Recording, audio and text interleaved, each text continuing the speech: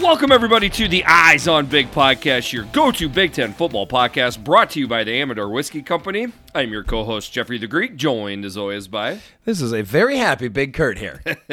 Very happy Big Kurt. You on Twitter? Very happy Big Kurt is on Twitter. He's Big Kurt on Twitter at B1GKURT. And I am Jeffrey the Greek at Jeffrey the Greek. Thank you so much for listening and downloading the podcast, a somewhat special podcast as we are recording the day of the games. We have not done this. Have we ever done this? Yeah, we did it one time. No, we've done it at least once, but we did I think it was in our initial season. It was the first season. We did it in an interesting state of mind. Yes, we're not quite as deep into that state of Although mind this time. we are into some Amador whiskey. We are into the Amador double barrel Chardonnay, Cabernet Sauvignon. Yeah, whiskey Cabernet, right? Cabernet. Yeah, Cabernet we got the Sauvignon. Cabernet. I got like a little, like a, not quite an old fashioned, like a, I don't know. Yeah. Medium-aged fashion. I call mine, when I make them like this, I call them a lazy fashion. Yeah, it's a lazy fashion. Like, you got to have bitters. Bitters. I love the bitters. Right. So, but pretty much bitters and bourbon. If you got those two, you can kind of just mix and match. So I don't got the orange peel, but I had an orange drink. Threw in a little bit of maple syrup for the sugar. It winds up being a pretty tasty little beverage. See, for a super lazy fashion, you use orange bitters. Bitters, yeah. But Those are good. But you don't have orange bitters in this. I didn't use orange. I many times do have orange Right. bitters. I just don't have them on me right now.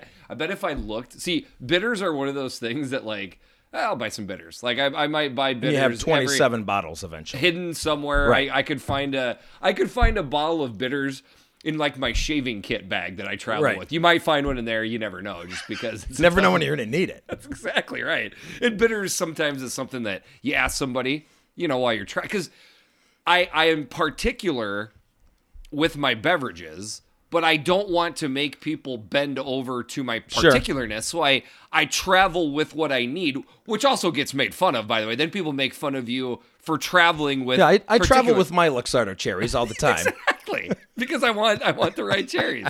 I mean, I think you're more of an a-hole if you travel and expect people to have something than you are if you travel and you bring it with you, correct? I mean, I think Luxardo cherries are a staple for any bar, but not everyone thinks that way. No, and I have tried other specialty cherries. I No, just go back to Luxardo's Luxardo, man. They're They're the just best. it's the cat's pajamas. It is. That's all It's there the is to it. bee's knees. It's the bee's knees.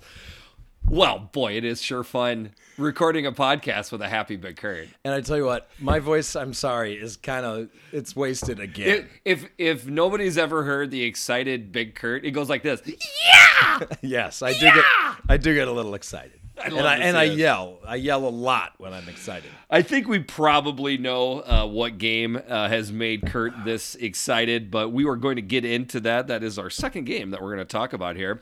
4 teams were idle this week. All games happened today on Saturday, October 23rd. Iowa, Michigan State, Nebraska, and Rutgers were idle. At one point this morning, it looked like it was going to be an even more helter-skelter game. I mean, at the time, Northwestern was kind of battling with Michigan. Mm-hmm. Cincinnati pretty much battled with Navy all day today. Kenny brought the fight a little bit.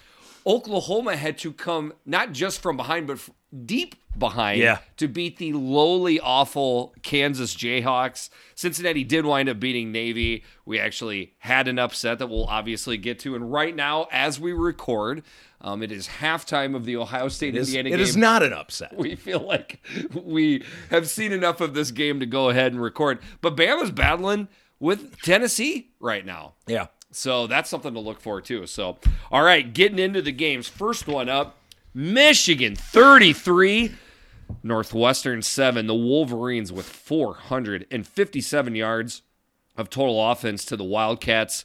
233, as we literally just said. This was a game where you could tell Northwestern brought the pride a little bit at the beginning of the game. No, I would say a lot they brought the pride. Okay. At least defensively. But then, I mean, okay, it was 10-7, right, at halftime, or at least deep into the first half. I'm not sure it was at halftime, but 10-7 deep into the game. But really, offensively, you're just really talking about one long Evan Hall run for 75-yard touchdown that they popped. Which, correct. I mean, it counts. Don't get me wrong. But other than that, they were really bottling up the Wildcats offensively. You beat me to it. To jump to Northwestern stats first, because we'll spend a little bit more time on Michigan. Ryan Olinsky, 14 of 29, 114 yards, no touchdowns and a pick. Evan Hall, a nice stat line, right? 6 carries, 81 yards and a touchdown. The Wildcats with 23 carries for 100 yards for rushing, but Evan Hall had a 75-yard. Right, and you can't place Evan Hall had a 75-yard touchdown run to complete the sentence. So Evan Hall did that. The Northwestern team did that. But in the other 22 rushes, they got 25 yards. So other than that one time where the play was designed to the right, the hole was there. He made a great cutback, a little bit of over pursuit from the Michigan defense. Take that away, and it was a dominating performance by the Michigan defense. And it's strange to me that Evan Hall in this game only gets 6 carries. I know. Especially because it was deep into the third quarter with Northwestern battling Michigan. And part of the reason that Northwestern was battling Michigan, not to besmirch Northwestern too much, but I felt it was more Michigan giving the ball away. You felt Michigan was battling Michigan more than they were battling Northwestern. Is that fair? Yeah. And by the way, it was 10-7 at halftime. So you're talking about a really close game. And then they just kind of wore them down. They came out, scored a touchdown right away, another one. So they kind of ran away from them. Sure did. And how they run away with them. With these stats that we're going to go with you, Cade McNamara, I would say this is kind of a Cade McNamara type of stat line. 20 of 27 for 129 yards, no touchdowns, no picks, right? I do what I need to do right on the plays that are designed. It is efficient. Okay, but so I said before this game, I said, Cade McNamara is the ultimate game manager. You don't need to manage that much, Cade. It's okay if we throw it downfield and complete a pass here and there, a little bit beyond the line of scrimmage. I understand, but again, go back to what we just talked about. It was 10-7. Don't force the play. At that point, right? Don't force the play. But he but he had 0 TDs, 1 interception, averaged 3. I'm sorry, I'm looking at the wrong stat line. He had 0 interceptions, 0 touchdowns, only 4.8 yards per attempt. Right. That's a little too managey. Okay, I agree with the premise of what you're saying, but I think what people tend to forget is they take the managey thing a little for granted, because if your managey quarterback forces the ball and it winds up being 14-10 that you're behind at halftime because you forced the ball and it wound up being a pick six or set the other team up. I'm just saying sometimes the best plays in the games are bad ones that you don't make. You have at least got to give Cade McNamara credit for that. With that being said, I wouldn't blame a Michigan fan or two for being curious to see what this could look like if J.J. McCarthy was in there full time. So I guess that's kind of what I'm getting to. But Michigan is now 7-0. They're deep into this season. I don't know that Harbaugh expected to necessarily be 7-0. I think he's got a dilemma. Like, okay, I've got a quarterback that's not turning the ball over, but he's not winning us games. At some point, losing us games. Or not losing. Yep. Well, but he's not really winning them. He's not winning or losing games. Don't you think? But my point being, at some point, he's going to need a quarterback to win a game for him. So maybe so is J.J. McCarthy just a straight up, in case of emergency, break glass type of deal? I guess. But I guess Harbaugh didn't he didn't think this was going to be the year. Maybe this is the year. Maybe it is. And if you look at how to touch up the Ohio State defense, wouldn't it look like an offense that's very similar to Michigan's? Yes. Okay. Speaking of khaki pants, by the way, second time he's been 7-0 while at Michigan. So why hasn't Cade McNamara had to do much? Well, we'll check out some stats here. Blake Corum, 19 carries, 119 yards, 2 touchdowns. Hassan Haskins, 23 carries, 110 yards, 2 touchdowns. The Michigan team overall, 54 carries, 294 yards, a 5.4 yard average. Is what they do.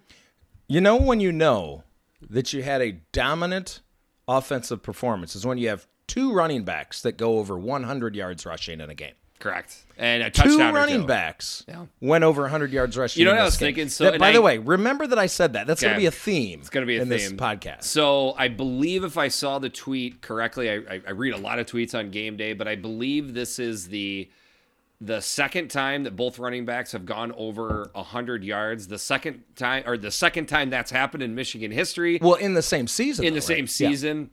The other time being Tyrone Wheatley and Tisiamunga Biakabatuka. Correct. So this is the thought I had. This is deep. Okay, ready for this? Okay. We So were the deep thoughts. I was a young man, not a young man. I was a boy when Tyrone Wheatley and Tisiamunga Biakabatuka did that, and I still remember those dudes because of them running the ball like that. Right. And as a little kid, you're like, man, Michigan running backs. Somewhere out there's a kid in Michigan or Illinois or whatever that is watching these Michigan teams. He's going to remember the names, Yes. Blake Corum and Hassan Absolutely. Haskins, just like I do from watching those 2 Michigan running backs from so long ago.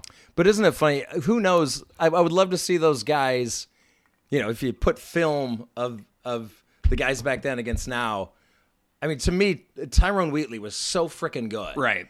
And Shimanga had just the fastest feet Correct. ever. I feel like that they were better, but I don't know. Yeah. I'm just the old guy who thinks everyone back then was better. Maybe they were to a certain degree. Speaking of good or better, really good interception by Michigan's DJ Turner. Popped the ball up to himself. That was amazing. Got around the Illinois or the Northwestern receiver to almost have the pick six. That was an incredible play. And just a little bit more on Northwestern.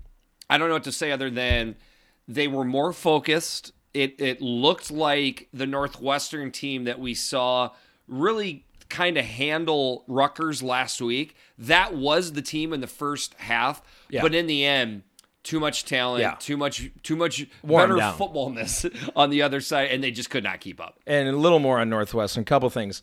Bergen and Gallagher led the tackling. Of course. What do you know? It's surprise there. And those helmets. I don't think they should really ever wear anything but those helmets. Those are cool helmets. They are beautiful. Yeah. With the dark purple with the white face mask Yeah. and just the white end. Awesome. Pretty good uniform game in general, I would say. It was, in Ann Arbor today. With the win, Michigan moves to 7-0, 4-0, just like that in the Big Ten. With the loss, Northwestern falls back under 500 to 3-4, just 1-3 in conference play. Next game up, here we go. Illinois 20, Penn State 18. The Illini with 395 yards of total offense to the Nittany Lions 227. Oh, another flag just came in from Happy Valley. Another late flag.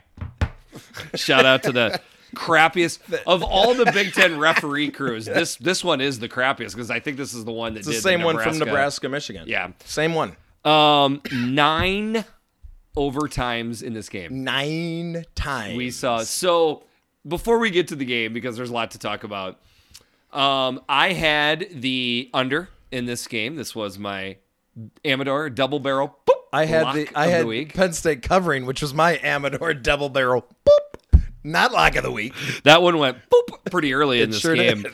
I'm going to be honest with you. The way they have worded the new overtime, they said once you get to the third overtime, you have to go for 2. In my mind, I thought, well, if you score a touchdown, you have to go for 2. But that's how they worded it.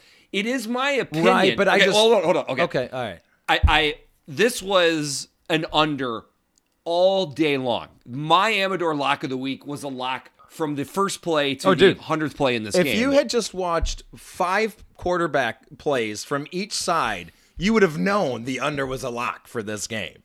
With that being said, what always kills under in the college football game is overtime. You go into overtime, and the game absolutely It's that goes little nuts. asterisk on every total, on literally every total. Absolutely. So when it went into overtime at 10-10, I'm texting my buddy that tends to pay attention to games your like I do. financial and I'm advisor. like, I swear to God, if this goes over because of overtime, I'm going to burn my house down.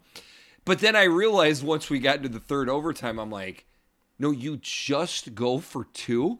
It is my opinion that collectively 90% of college football Twitter now turned to this game and was watching it, and they were like, what the hell? So not only do you go for 2 every play, you can dictate back and forth which side. So that was cool. I didn't know that part. So obviously Penn State wants to go into their college crowd, or into the student section, excuse me, where Illinois wants to go away from it. So we kept flip-flopping. That was craziness, wasn't it? That could be maybe something that's amended. I don't know. With that being said, I can't make up my mind to this moment whether that was the most exciting, awful, cool, weird. Maybe it was just all of the above. No, it was all of the above, for sure. Because, I mean, how did you feel having an extremely committed view on the game? What was going through your mind? It was exhilarating, yet at the same time, I could appreciate the ugliness that was being displayed on both sides. But I don't think the ugliness is to the fault of the teams. Oh, a little bit. Okay, the defenses came to play in this game. Defenses came to play. So I just want to say, okay, Sean Clifford was banged up. That was obvious. Art Sikowski, we'll get to, did not have a great. So don't get me wrong. Quarterback play did play into this. But we saw Penn State's red zone defense look amazing 2 weeks ago versus Iowa. We've commented on this podcast that Illinois' defense, bless their soul, has definitely taken a step up. It's gotten better the last 2-3 weeks. Defense played into this. In the end, my point I'm trying to make is another game or two is going to go into a third overtime in college football. Yeah. I think this isn't the last time that we are going to see a 7, 8, 9 overtime game. I will say, when they came out with the new rules, I want overtime to be done as fast as possible. That's my goal. Anytime a game goes over, I just don't like overtime, period. I want it decided regulation. I want it to be as close to the end of regulation score as possible. Yes, in the end, the NFL probably does it best. Yeah, I don't know. But anyway, I thought this was going to move it in that direction and get things over with quicker, but it did not. Maybe not. Maybe this is the norm now. But the good thing is, for underbettors, it is tough to put a lot of points on the board for your underbet to go over when you're only scoring 2 points at a time or 4 points for a round if it keeps going, if both teams score. Sure. But for those that didn't watch or maybe didn't necessarily pay attention, so you have to go for 2 starting in the third overtime, and just trading 2-point conversions. So from the third overtime through the 7th overtime, neither team had a successful conversion. That's 10. They were 0 for 10, and then they both had successful ones on the 8th. How about that? Then they both get one after that. Is incredible. That's why this was... One thought I had was, is this somewhat of an advantage for Penn State and Illinois in the fact that they got that much live scrimmage on a 2-point Or conversion? Is it a disadvantage? Because look, you just showed all your 2-point plays. I didn't even think about that. That's a good point. How many can you possibly have in the bag, right? They just just displayed 9 of them, and a lot of them were trick plays. Yeah, whatever they could. So hold on, I want to point out that on the preview pod, I said, and the Kingfisher pointed this out on Twitter today. The Kingfisher, I was going to point it out anyway, but thank you, Kingfisher, for pointing it out. I said for Illinois to win this game, they're going to have to play absolute lights out in defense. They did. Illinois is not only going to have to run the ball well, they're going to have to run for 300 yards to win this game. Well, guess what? You were throwing pie in the sky things out there, and that's exactly what they did. And they still took them into overtime, into a 9th overtime to win the game. And by the way, if Illinois had even just below average quarterback play in this game, it doesn't even come close to overtime. Dude, because Illinois dominated in many aspects of this game. When me and you are sitting on my couch here in the upstairs athletic club as we're watching Ohio State just go to town on Indiana. So I'm writing my sheet out, and I'm expecting Art Sitkowski's stat line to be bad. It was even worse than I thought. Art Sitkowski's stat line, 8 of 19, 38 yards, no touchdown, an interception. He had 2 fumbles as well. At some point, I thought Brett needed to move away from Art Sitkowski to Art Sit-Down-ski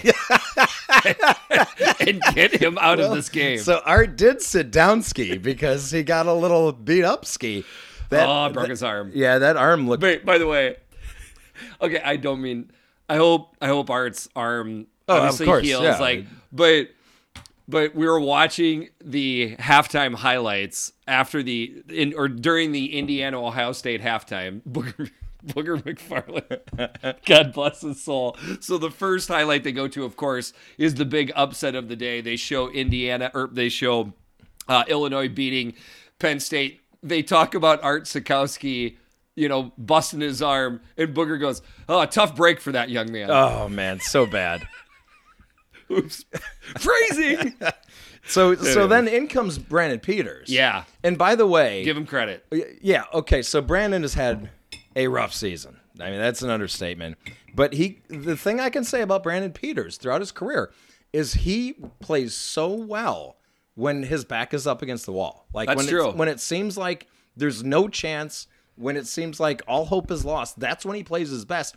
And the rollout to the right that ended up winning the game, where he threw to Casey Washington for the 2-point conversion. It was a 3.5 minute long play. And for 2.5 of those minutes, Casey Washington was open.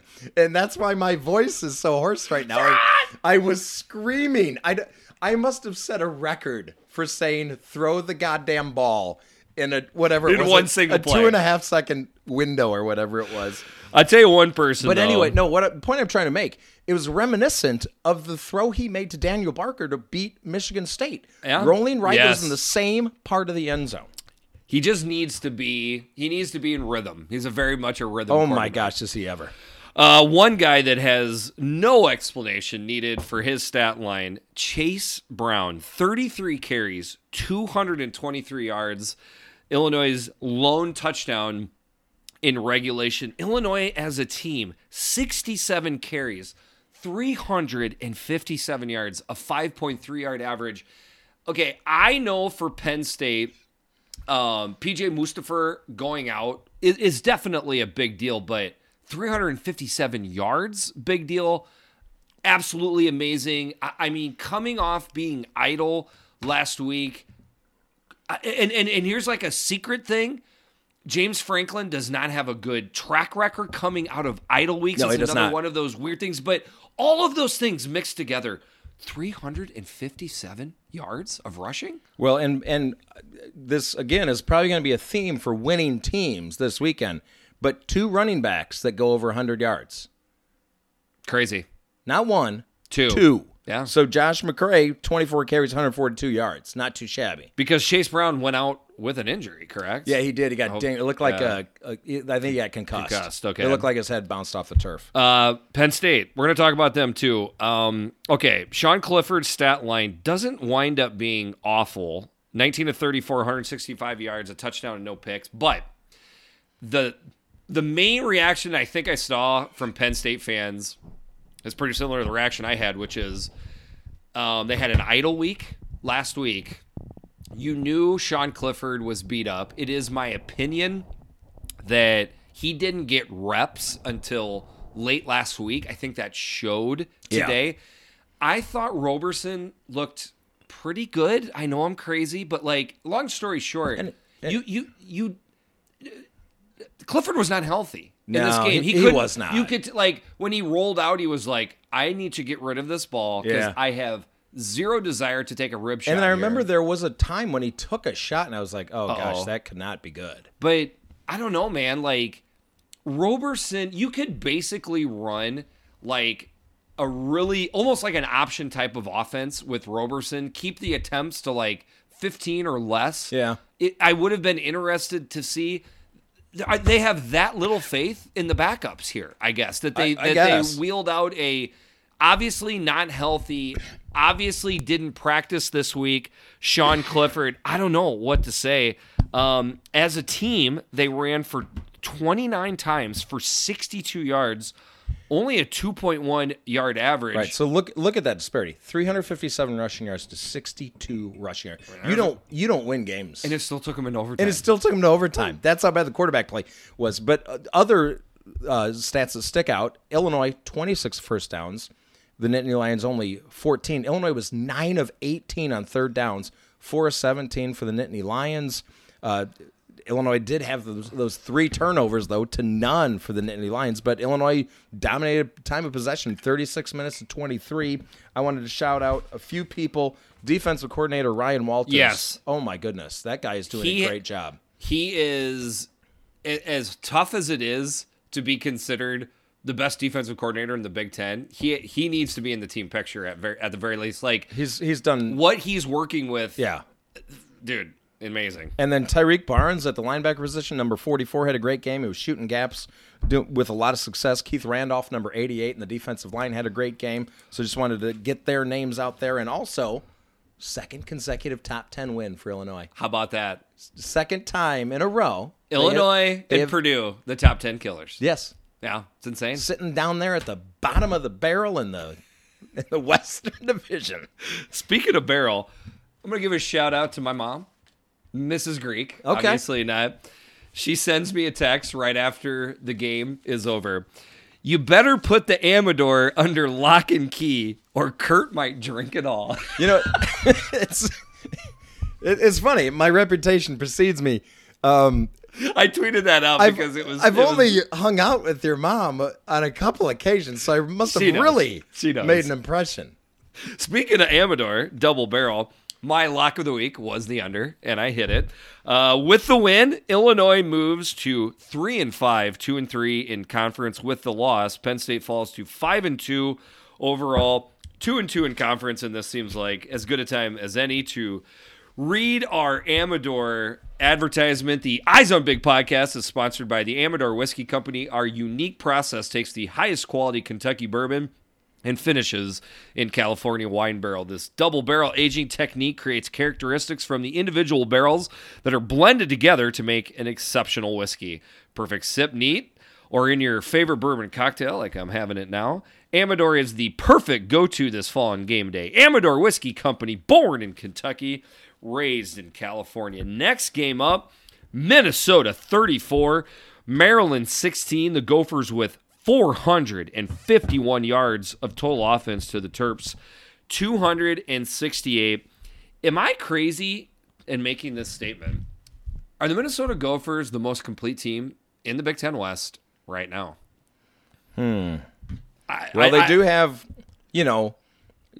quarterback play that you can kind of count on. A little bit more. Receivers that you can count on a little bit more. And it's not so much that Tanner Morgan's playing great football. It's just that we know how good he is. So I have more confidence in him as a quarterback.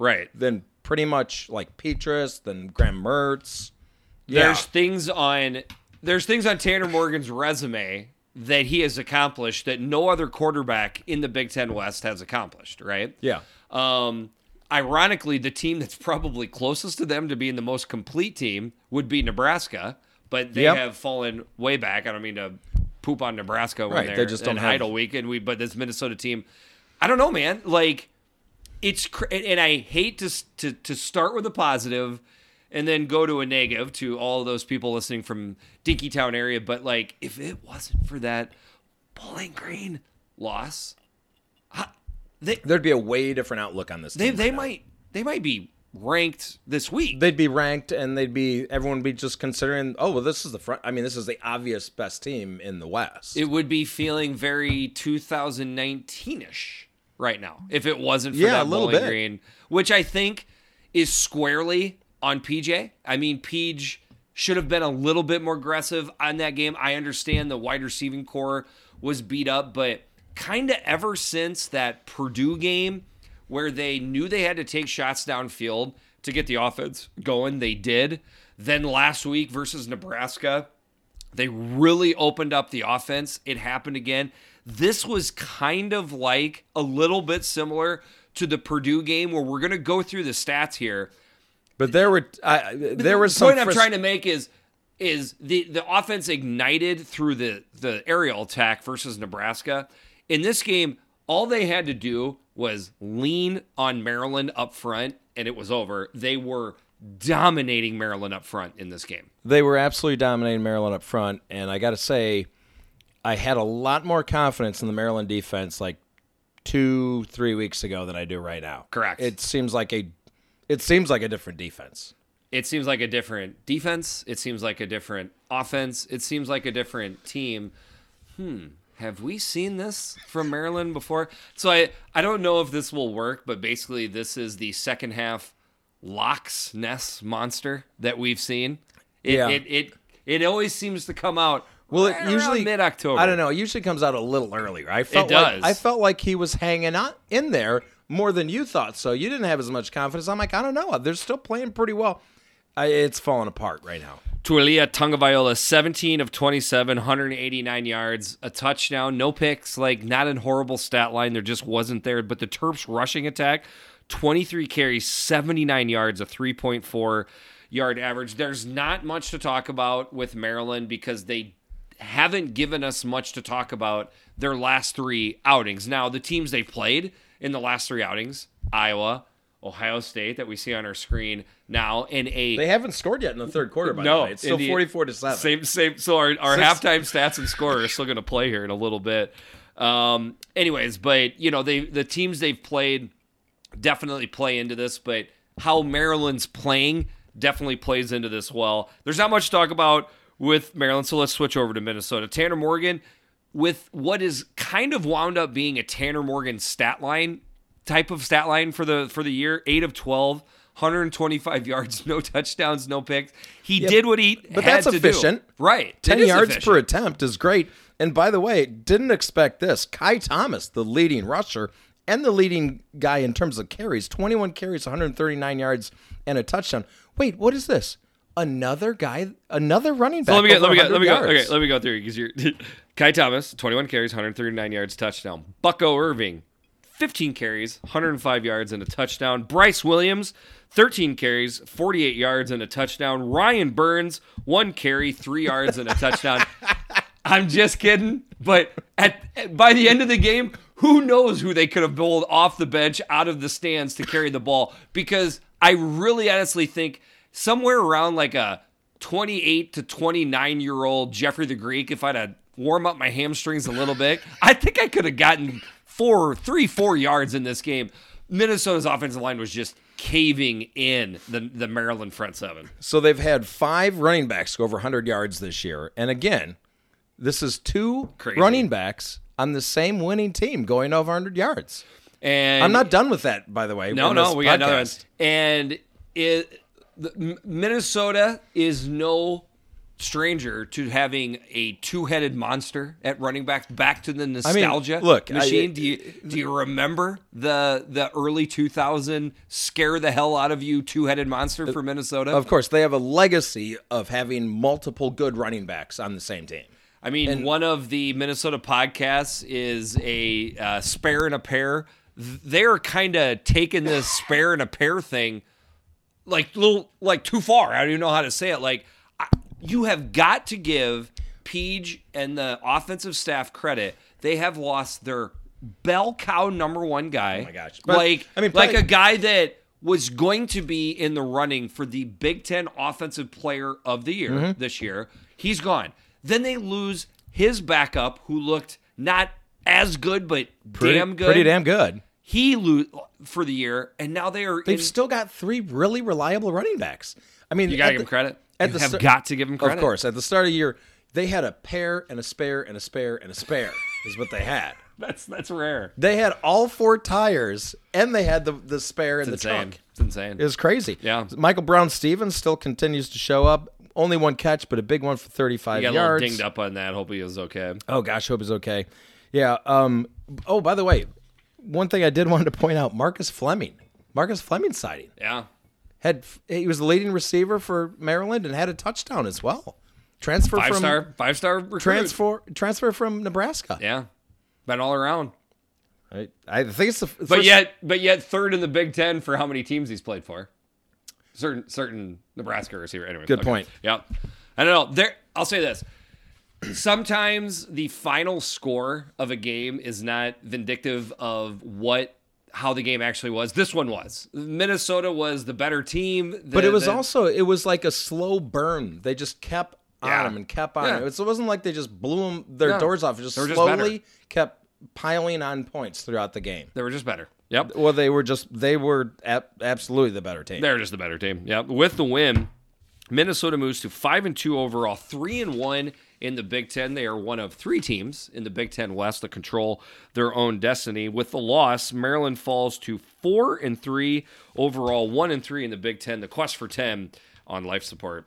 No, it's not a life support. It's dead. It is dead. It's dead. Oh, they can't it's officially dead. They cannot it's get mathematically dead. Because All that's right. a regular season quest for 10. Yeah. It's a 12-game. All right, so next game up, do you just want to go to this one now and keep the... Yeah, sure, let's Should do we that. do it? Yeah. Okay. Next game up, Ohio State 44, Indiana 7. These are halftime stats here. Halftime stats. And by the way, it's right now we have just under 6 minutes left in the third quarter. So the halftime stats and score was 44-7. It is currently 44-7. At halftime, the Buckeyes had 334 yards of total offense to the Hoosiers 31, or was it 41? I don't know, but the point is there wasn't much going on for for Indiana's offense at halftime. I'll go ahead and look at it now. Team stats. Okay. We're almost the exact same. We're at 343 yards of total offense for Ohio State, 93 yards of total offense for the Hoosiers. So the Hoosiers got their starting quarterback has been knocked out. I mean, in some ways, the whole season, right? It's like 27 times. Penix has been bent left and bent right.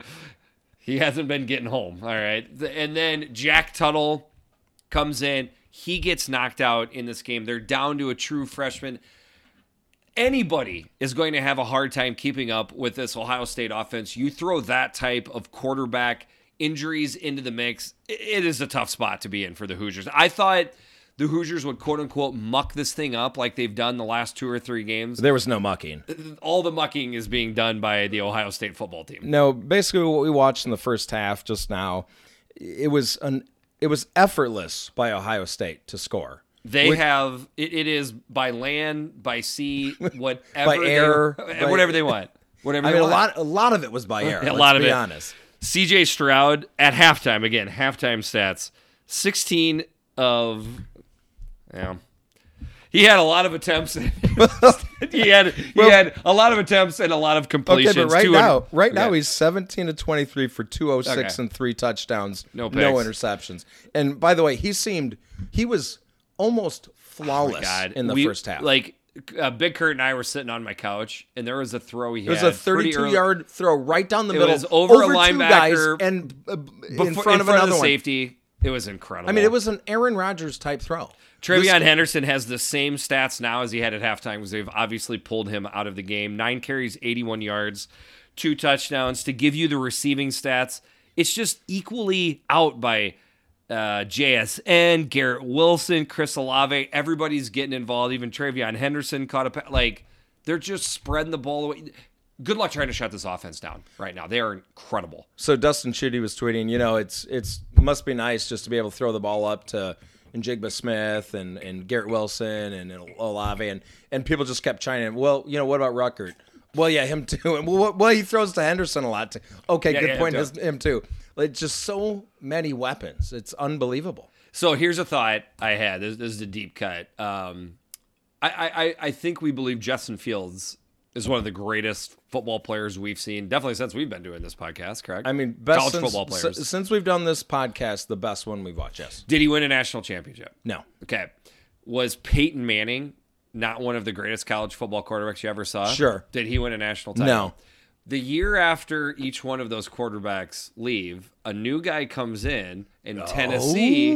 They won a national championship. Could we see the same thing this year with C.J. Stroud? With T. Martin. T. Martin. Could we have a T. Martin, C.J. Stroud? Boy, that would be awesome. I love deep cut. I love that pull right there. Yeah, that's a deep great. Cut.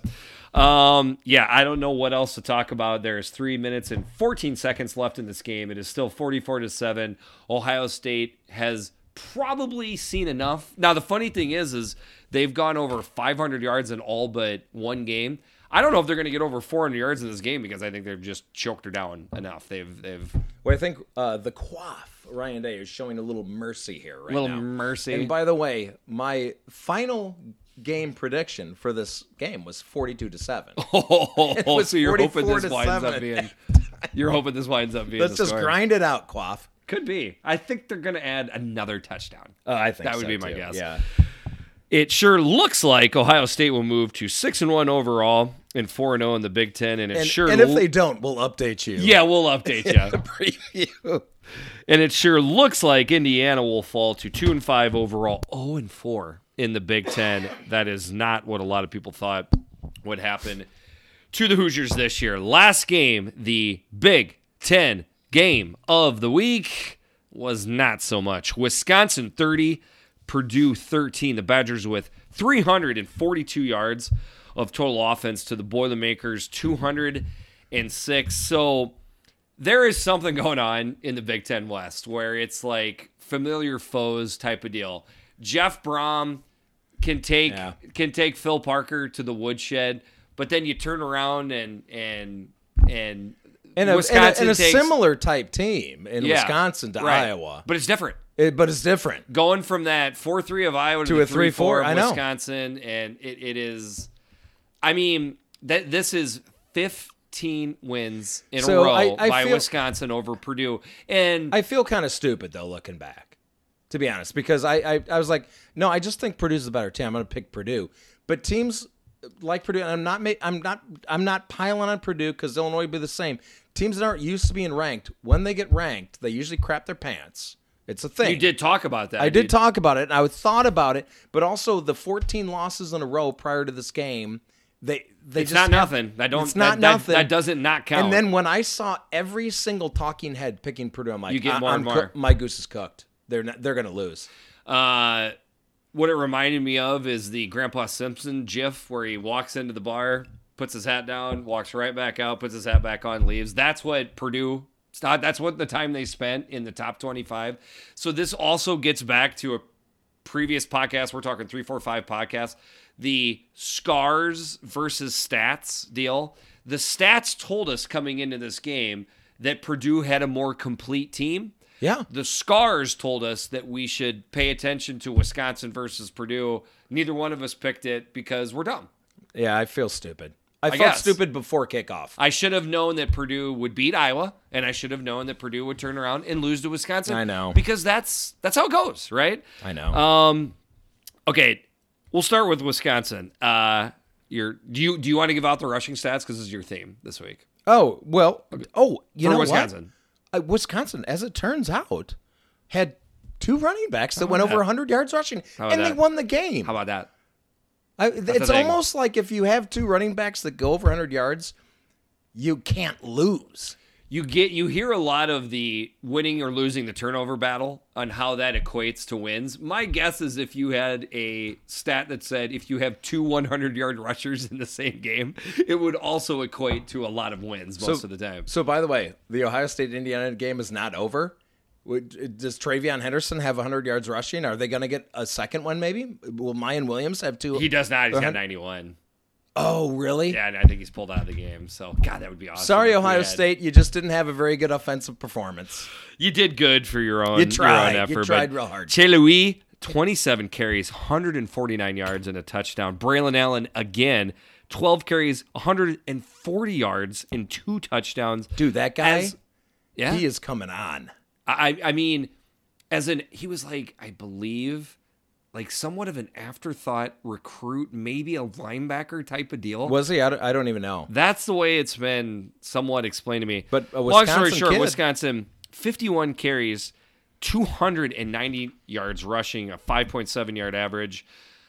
Friend of the pod, Bug, said, do we have to worry about Wisconsin being good right now? Yeah, and you do. I did say You do. it is a matchup thing, just like Purdue, Iowa last week, Wisconsin, Purdue this week. With that being said, there is no doubt that the Wisconsin offensive line in a rushing situation Yes. looks a lot better. In a rushing situation, they look a lot better. 290 yards rushing in this game Yeah. versus What we think is a good Purdue defense. a good Purdue defense. Yeah. But versus negative 13 yards Holy rushing cow. for Purdue. 24 carries, negative. Okay, we know Purdue doesn't give a bleep about rushing the ball, but 24 carries for negative 13 yards, a negative 0.5 yard average. That is tough to come by. But back to Wisconsin. Graham Mertz, great day. 5 of 8, 52 yards. I mean, that's their Achilles heel right there. That's how you but beat somebody- them. If you can force them to have to throw the ball at some point in the game, I think you're going to win the game. Okay. I mean, they've lost 3 games because of that, but is this a different Wisconsin rushing attack now than it was in September? No doubt. No doubt. So yes, that's all it takes to beat Wisconsin. It was an easier situation 3 weeks ago, 4 weeks ago for sure. Right now, it's harder to do. Like, I don't know for what sure. they figured out with their pin and pull blocking scheme, but they're scheming these guys open. The running backs look good. They look confident. They look quick. I think part of the figuring is Braylon Allen. To be Allen. honest with you, that guy's. But Jay Louise looked pretty good all No, year. Jay Louis is pretty good, but Crazy. But the 1-2 punch is just. Yeah? I mean, it's usually they have a bell cow, but now they have a duo. It is a duo. Yeah, we're not used to seeing this. It's been a while. You're right. It is a different. It's What I wonder since is White and John Clay, right? James White, John Yeah, Clay. that'd That's the be last good. time they had a good. duo. That's going back there. I would say, like, what I'd be curious is if, Captain Excitement about 3-4 weeks ago, if he's like, listen, we just don't have it at quarterback, so we have no choice. We are going to lean into our rushing attack because we know we have a great defense, and we are going to make this offensive line and rushing attack work. If it's the last thing I do, they just focused in, and that's what we got right now. So are you saying though that you think they didn't even earlier? think about they just had enough proof in the first month of the season to say our passing attack is not going to pop. I mean, it's the dog only shit. way we're getting in Indianapolis is if we just get good at running the ball, for lack of a better way of putting it, and just run it down people's throat. And right now they're doing it. They're doing it, and Against a Purdue defense again that had been doing a good job defensively all across the board and against the rush. I have been praising this Purdue defense, but 8 attempts for Graham Mertz. All I needed. As far as Purdue, big win last week, big letdown this week. Aiden O'Connell, 24 attempts, 32 yards, 200 yards, 1 touchdown, 3 picks. And that is what had gotten Aiden O'Connell in trouble before was the picks. It came out to play. You could tell it was just one of those days where an opposing quarterback to a Wisconsin defense was just like, I'll just throw it here. I'll try this. It just wasn't working, man, because they were just kicking their butt. 5 turnovers to 2 turnovers. One of the amazing stats of this game is that Purdue had 17 first downs and Wisconsin had 14. Isn't that insane? How does that even happen? I'm not sure. Lies, damn lies, and statistics. And by the way, David Bell last week sets a Yeah. Kinnick Stadium record for receiving yards today. 6 catches, 33 yards. I mean, I think this probably was the best a team has really contained that guy. I think this might be it. Yeah. Short of injury. And by the way, George Karlaftis didn't do that much either. I know he had that return for the touchdown, but he didn't do. There's only so much you can do when the other you can't sack the quarterback very much when he has 8 attempts. Good point. And I'm not saying he's not good against the run. He's solid against the run, but he's exceptional against the pass. You just can't come alive as a pass rusher when the other team doesn't throw the ball. Okay. I think I can speak confidently on that. Couple other things. 8-game losing streak versus ranked teams for Wisconsin is snapped now. Wow. And they get it for the 25th ranked team that spent exactly 1 week ranked. And then the other one I wanted to point out is Leo Chanel is playing as well on the defensive side of the football as anybody in the Big Ten right now. Absolutely. Guy had another great game. I think the linebackers, they're like the death squad or something that they call themselves. Boy, that sounds about right. They're living up to that. Yeah. With the win, Wisconsin moves to 4-3, 2-2 in the Big Ten, very much in the thick of the Big Ten West race. With the loss, Purdue falls to 4-3, 2-2 in the Big Ten race. Big Ten West, also in the Big Ten West race. The weekly Eisman, we're going to be quick this week, right? Yeah. I mean, no offense to Travion Henderson, I think just scored a touchdown. Was that, or they just showed? I think this is just previous so, highlights. Who knows? Again, Ohio State is kind of their own worst enemy when it comes to the stat line because it's hard to pick out one person and they do it every week so it doesn't stand out. So like Ohio State, to the victors go the spoil. The one time that you don't get the spoils is the weekly Eisman because it's just hard to pick out a stat line with you people.